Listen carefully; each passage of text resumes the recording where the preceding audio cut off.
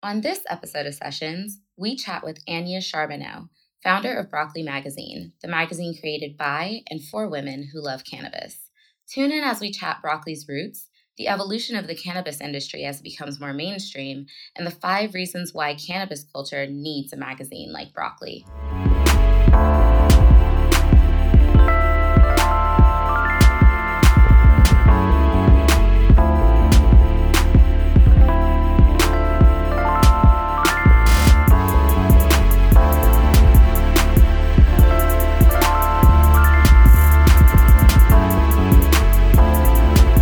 Welcome to Sessions by Matt Black, a podcast by and for the creative class, focused on digging into the things that make brands and campaigns go from good to great.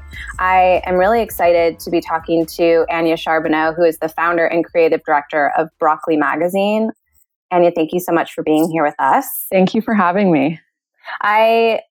I mean, this conversation in general, I just feel like is one that is incredibly exciting. For those of our listeners who are not familiar with Broccoli Magazine, it is a magazine all about cannabis, but perfectly curated for the lady consumer. And I think really kind of debunking some of the traditional kind of stereotypes and assumptions about, what weed and weed culture is, and really taking it to a new place. So I'm excited to get into the meat with you on this. In traditional Sessions fashion, I have to ask you a few quick fire questions just to get to know who you are. So, first question, what is your victory song? I can't say that I have one song in particular, but I like to go back to my 90s music roots with some Veruca Salt albums. Amazing. Was that something along the lines of what you played when the first issue came off the hot press? It was definitely part of the process from start to finish. That's amazing. And so are you a morning bird? Are you a night owl? What's your tactic? I'm right in the middle. I don't get up too early, but I also don't go to bed too late. I can't seem to hit either side, so straight down the middle. Yeah, I think I relate with you on that. What's your go-to comfort food? I love a good cheese and carbs. They're pretty reliable. Childhood favorite, kids love it, adults love it.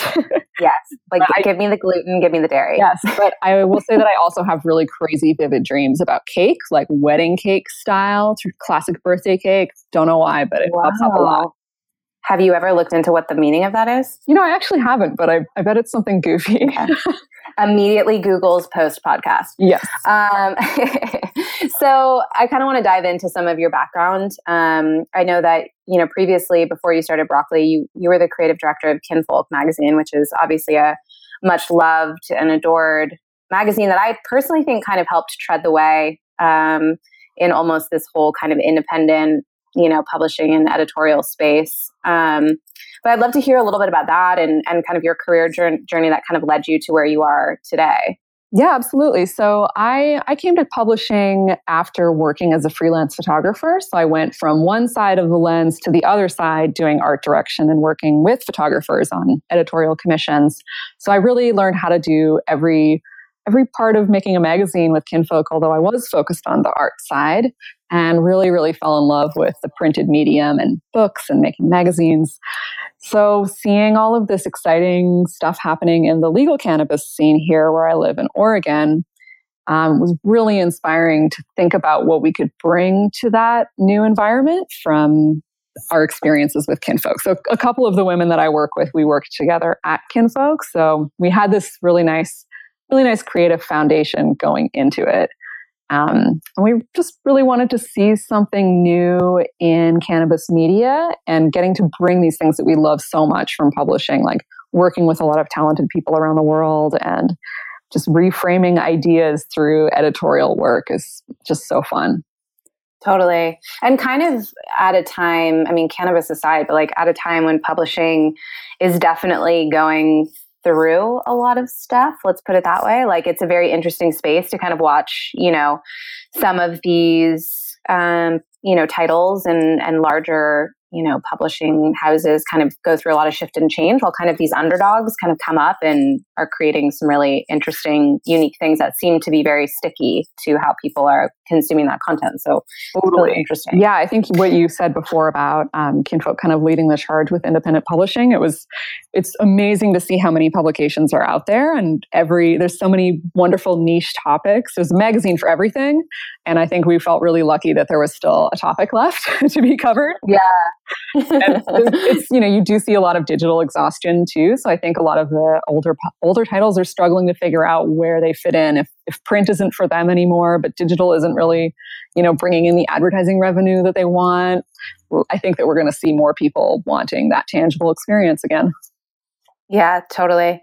And it's an interesting also kind of thinking in terms of even print now feeling a lot more like art in a sense. And this I even get from, your Instagram feed, but a lot of times when we're buying magazines like this or print, anything like this, it's like meant to kind of live as a showcase for a while. Like you're not just like reading it and tossing it out like you might have of other, titles, not naming anything particularly, but like, you would put it on your coffee table or put it on your shelf and kind of keep it there because it feels, I don't know, there's something about it that feels a little bit more special. Yeah. And the cool thing about the digital space is the way that people share that stuff with each other. So we get so many pictures of people with their copies of broccoli. And in the beginning, there were a lot of pictures of people with their cats in the magazine, which was really awesome. And it's like, you get this glimpse into your readers' lives, and it makes everything feel like we're all like in a community together, which is so nice. A community of cat lovers in cannabis. So I'd love to just kind of hear from you, what Broccoli Magazine is, how it came to be, and really kind of your vision for the magazine. Yes, so we are an international magazine for cannabis lovers, and we're looking at cannabis from an art, culture, and fashion perspective. So while our content does, of course, touch on really direct cannabis-related topics and the industry, we're also looking at things that are left of center of it, touching on all the creative things that weed can be part of, like food and art and music. And we're showing it in a way that really shines a light on the way that the modern woman uses weed. Like it's rarely the only focus in their lives. So we're trying to speak to that by showing a lot of different interesting things all in one package, awesome. Framed around this one inspiration point. And has weed been a part of your life for, potentially no cops listening, JK, but has it always been a part of your life? Has this been something that is kind of like, it's just exciting because now you actually feel like there's a community in a different space of looking at it? Or is this something that you yourself are kind of getting newly exposed to? Well, I've been using it since I was in my early 20s or maybe just before that. And it's definitely evolved the way that probably everything in my life has over the last, 15 years-ish. And the legalization really does allow you to think of it in different ways. And it causes so many people to become exposed to it for either the first time, because, a lot of people don't want to do something that's illegal or that they believe is bad because of the things that we're told about it. And the new ways and opportunities to consume, like with product development and knowing that you're getting really safe, consumer-friendly products, means that it just opens up a whole new world. Like I have so many different ways that I could consume weed in my house right now that I've never previously had. Yeah. And that's a really interesting option to have. Yes, totally. So kind of with that in mind, I want to dive into, some of your 5 things. It's obviously kind of very stemmed in the core of the fact that you've created something that is, relatively bro in nature, this kind of, weed culture that many of us have probably grown up knowing is like taking massive bong rips and getting like super stoned is really turning into something that's much more universal, like having a glass of wine with dinner. But really, at the core, you're looking at how this can be something that is kind of created by and for the women who love cannabis and are looking to like share those stories or that integration into their life in a different way. Mm-hmm. I'd love to kind of just dive into, the 5 reasons kind of why and how you came to build a women-focused publication in a space that's, not totally used to kind of this point of view. Totally. First thing I would say is that we really want to reframe what it looks like and what it means to be a person who uses cannabis. So seeing what you're talking about, this like the stereotype that we grew up with of the dirty basement bong rips, like that's not really representative of most people's experiences. And we want to show that there are many, many unique ways that people have cannabis as part of their lives. And sometimes they can be very casual. Sometimes they're just for fun. Sometimes they're part of someone's wellness routine or for their health. And those are all equally relevant and valuable to talk about. So we want to make sure that, you can treat all of those different relationships with respect. And I think that we're finding that hearing from all of these different women who are interested in sharing with us that they're all there and they all want it to feel okay to talk about, and they want to see it represented in a way that fits into their lives. Yeah, no, totally. I think that's very relevant, and even, myself, I know, you're up in Oregon. Myself, I grew up in Northern California and certainly was kind of raised in kind of a very weed welcoming community in a way, but it was just something that was kind of a bit intense and turned me off to it. And I feel like this kind of new change in the way that we're thinking about it and talking about it is like very much needed and, kind of invited. Yeah. So, and even if you're not a person that wants to use it, like talking about it in a more neutral and curious way is going to help other people feel comfortable being honest about it, because it's not something that people should need to hide. Totally. And so what would kind of the next thing be that you kind of identify with this publication? So the next thing is that we are really proud of the fact that we're a woman-owned company and that we're also giving work to other women to write and to photograph and to share what they're saying. There's a lot of talk in the cannabis industry about, how many women are getting involved and in what ways they're getting involved in the industry. And I think that if we really look down to the core of when you have power to do good things for people, it is when you are the owner of a company, because you get to make the final call on things. So if you're hiring, a woman in charge is probably more likely to think about the communities around her and ask like who needs to be lifted up. And I just feel really strongly about that. And I think it's not that common to find women-owned companies. There's a lot of stats in cannabis about how many women executives are in different leadership roles, but I really want to be able to make it easier for people to know which companies are owned by women and how to support them. So that's something that we're using the magazine for, and also like working on some other community projects that will help make those people more visible. I'd be curious to even know, I mean, you might actually know this statistic, but like how many dispensaries are even owned by women? It's really not many. There's some, but not many. And one thing this is kind of, I don't know when this is going to roll out exactly, but we're working on a directory for women-owned businesses in cannabis so that's something you can search for and find easily. There's definitely a lot of like blog roundups and things popping up. We're hoping to have kind of a community created database that can be updated by people who are like, hi, I'm here. Here's what I do. Here's my business. And then it'll make it a little bit easier for people to find them. That's amazing. I can't wait for that. And so what would you say your fourth thing is? My fourth thing is that we really want to highlight women who haven't really had their full chance in the spotlight from different generations, especially when it comes to like art and culture, music, writing. There's so many women who have done such interesting things in terms of cultural contributions that they didn't get their chance in the media when they were creating or even alive. And I think it's really, really exciting to get a chance to do our part to show them some respect. In our first issue, we did an article about Karita Kent. She was an artist who was a nun for a while and did a lot of really amazing screen printing. And she was an activist, very involved socially in her community, driving people to engage and be active with what was going on at the time, mostly in like the late 60s in Southern California. And her work is so beautiful and exciting. And, she's a pop artist essentially, but not that many people have heard of her, but, everybody knows Andy Warhol. But I think her work was so much more important and had she had a really passionate message and a really important message that's still really relevant today in a way that, a picture, paintings of celebrities like don't really resonate anymore. Yeah.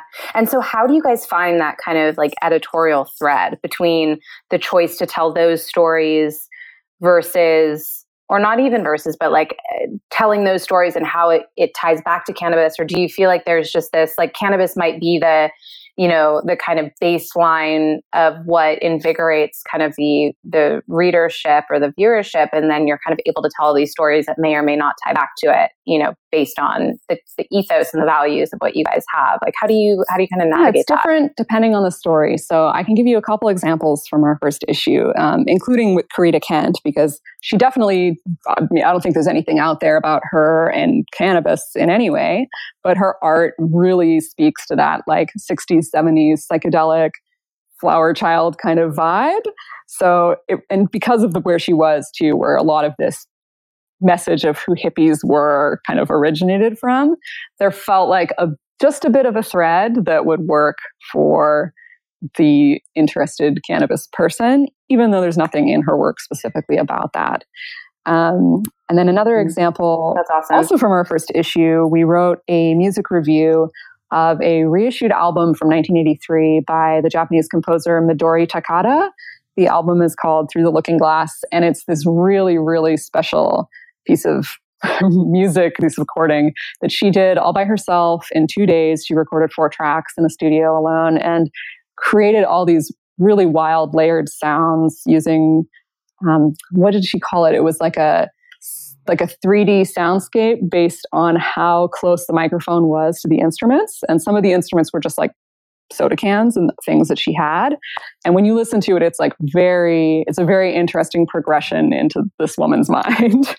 And it's so meditative and interesting. And I think that someone who was using weed would probably really love it. You don't need to do that in order to listen to it. And we don't tell you that that's how you should listen to it. But I think the like enjoyment of it would definitely be there. Yeah, that's amazing.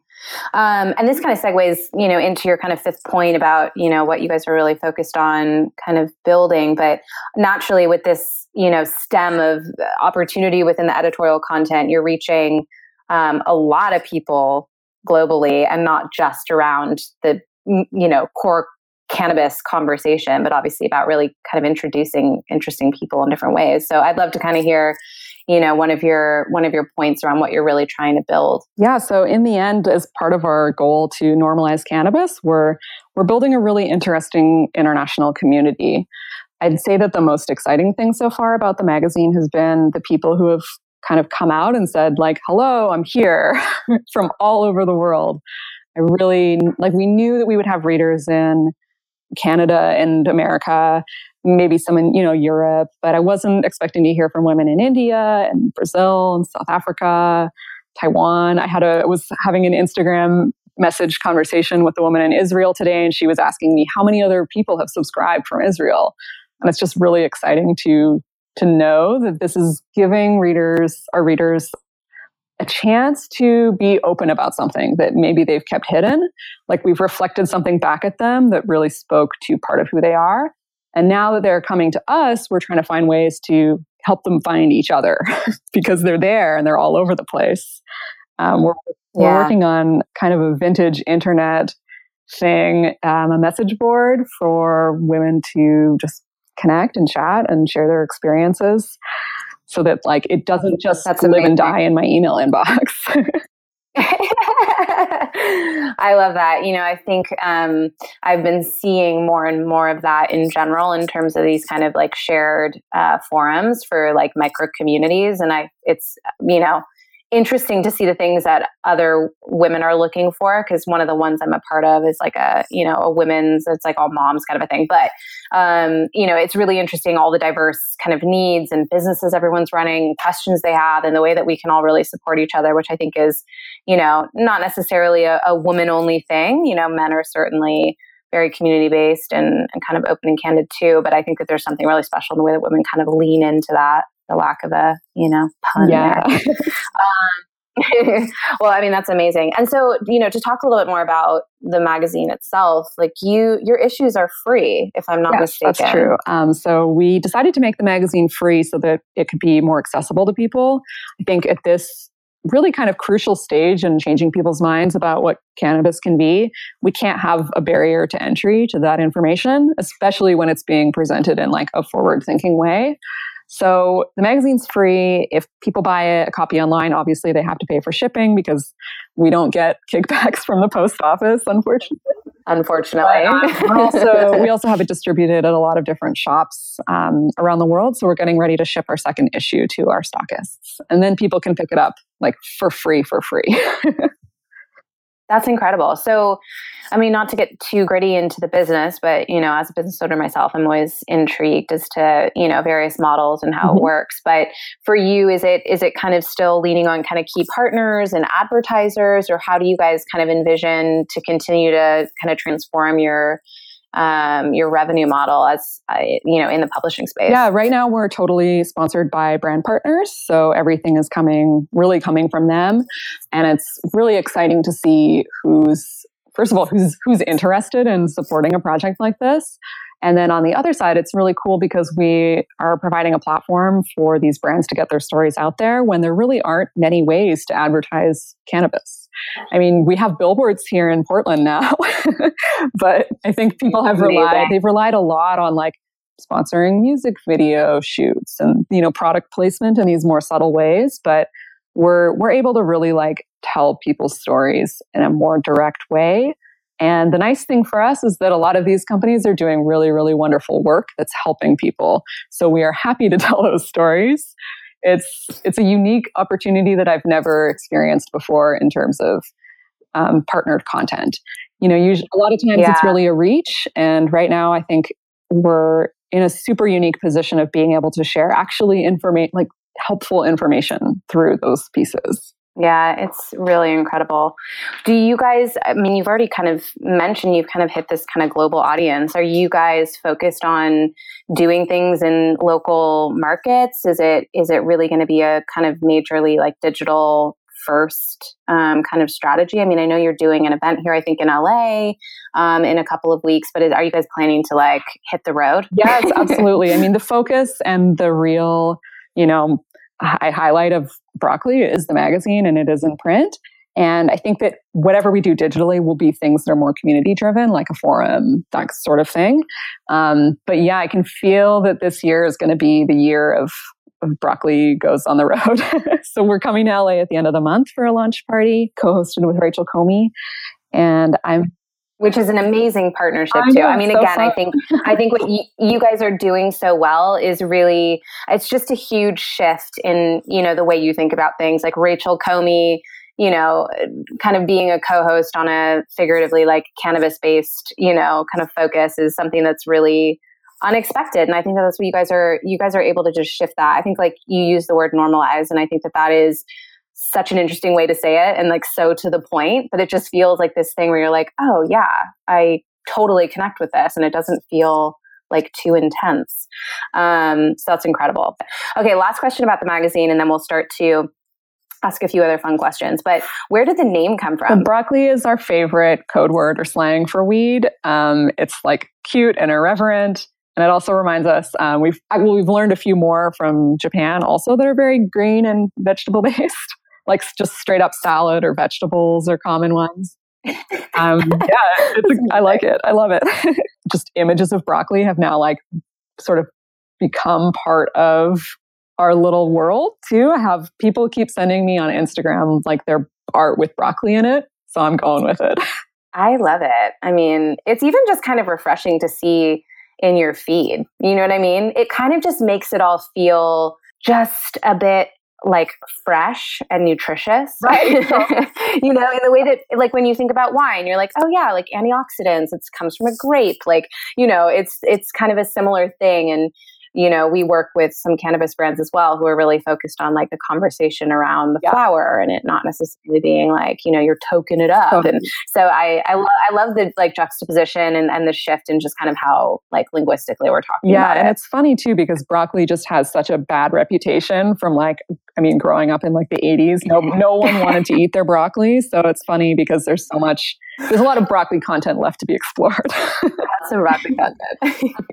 Well, that was amazing. That's such great insight. And I'm super excited about what you guys are out to achieve. And I envision really, really big things for you guys. I mean, I feel like we're just at the very tip of the iceberg in terms of what cannabis culture is going to become. And you guys are, at the helm of the voice of that, especially for women, which is incredible. Yeah, it's definitely exciting. So I have to ask you a fun question that we ask a lot of our guests. If you got to take 3 of your idols or icons to dinner, or just to roll a blunt and hang, who do you choose and which restaurant would you go to?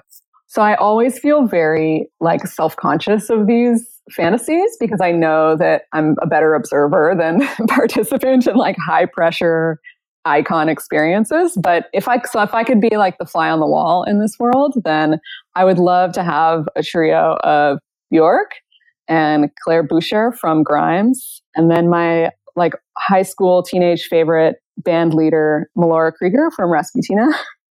They're all musicians, and they've all been inspiring to me because they're all super weird and super creative, and have this very irreverent, bizarre sense of humor that they put in at the forefront of who they are, but also peppered into their projects and their music in this way that I think is so special, because I really love to laugh and I love to have fun and joke around, and I don't like it when things are too serious. So I would love to see them just having their conversation, and I would probably just be laughing. Well, I mean, I think it's interesting that you kind of hone in on that as the thread between them all, because even if you think about your creative aesthetic and what you guys are doing with broccoli, it kind of has similar tones. It's a little bit unexpected. It's kind of fun and not trying to take itself too seriously. And I think that's kind of very similar. We literally have an article that's pretending that cats have opened their own catnip dispensary. So we really want to make sure that we're not taking it to the extremes of seriousness. Yeah, that is amazing.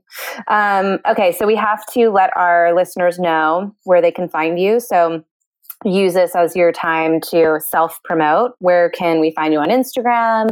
What's your website? Where can we pick up an issue of broccoli? So our website is broccolimag.com, and that's where you can order a copy of the magazine, or you can get a subscription.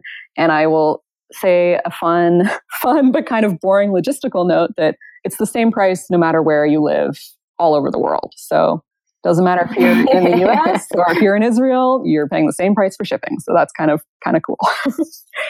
And then on Instagram, we're broccoli_mag, and we'll be hopefully coming to different cities near you soon. Amazing. I love it. Thank you so much for your time and your amazing insight. As I kind of said before, I'm really excited about what you guys are paving and the way that we can talk about something that used to be kind of taboo in a way that it's not. And it's about art and music and culture and all these really kind of beautiful things. So you guys are doing something really special. Obviously, I have to give a shameless plug of our own. As most of our listeners know, you can check out everything else that we have to say in written word on our platform, the Shapeshift Report, shapeshiftreport.co, and you can follow along on social at Shapeshift Report.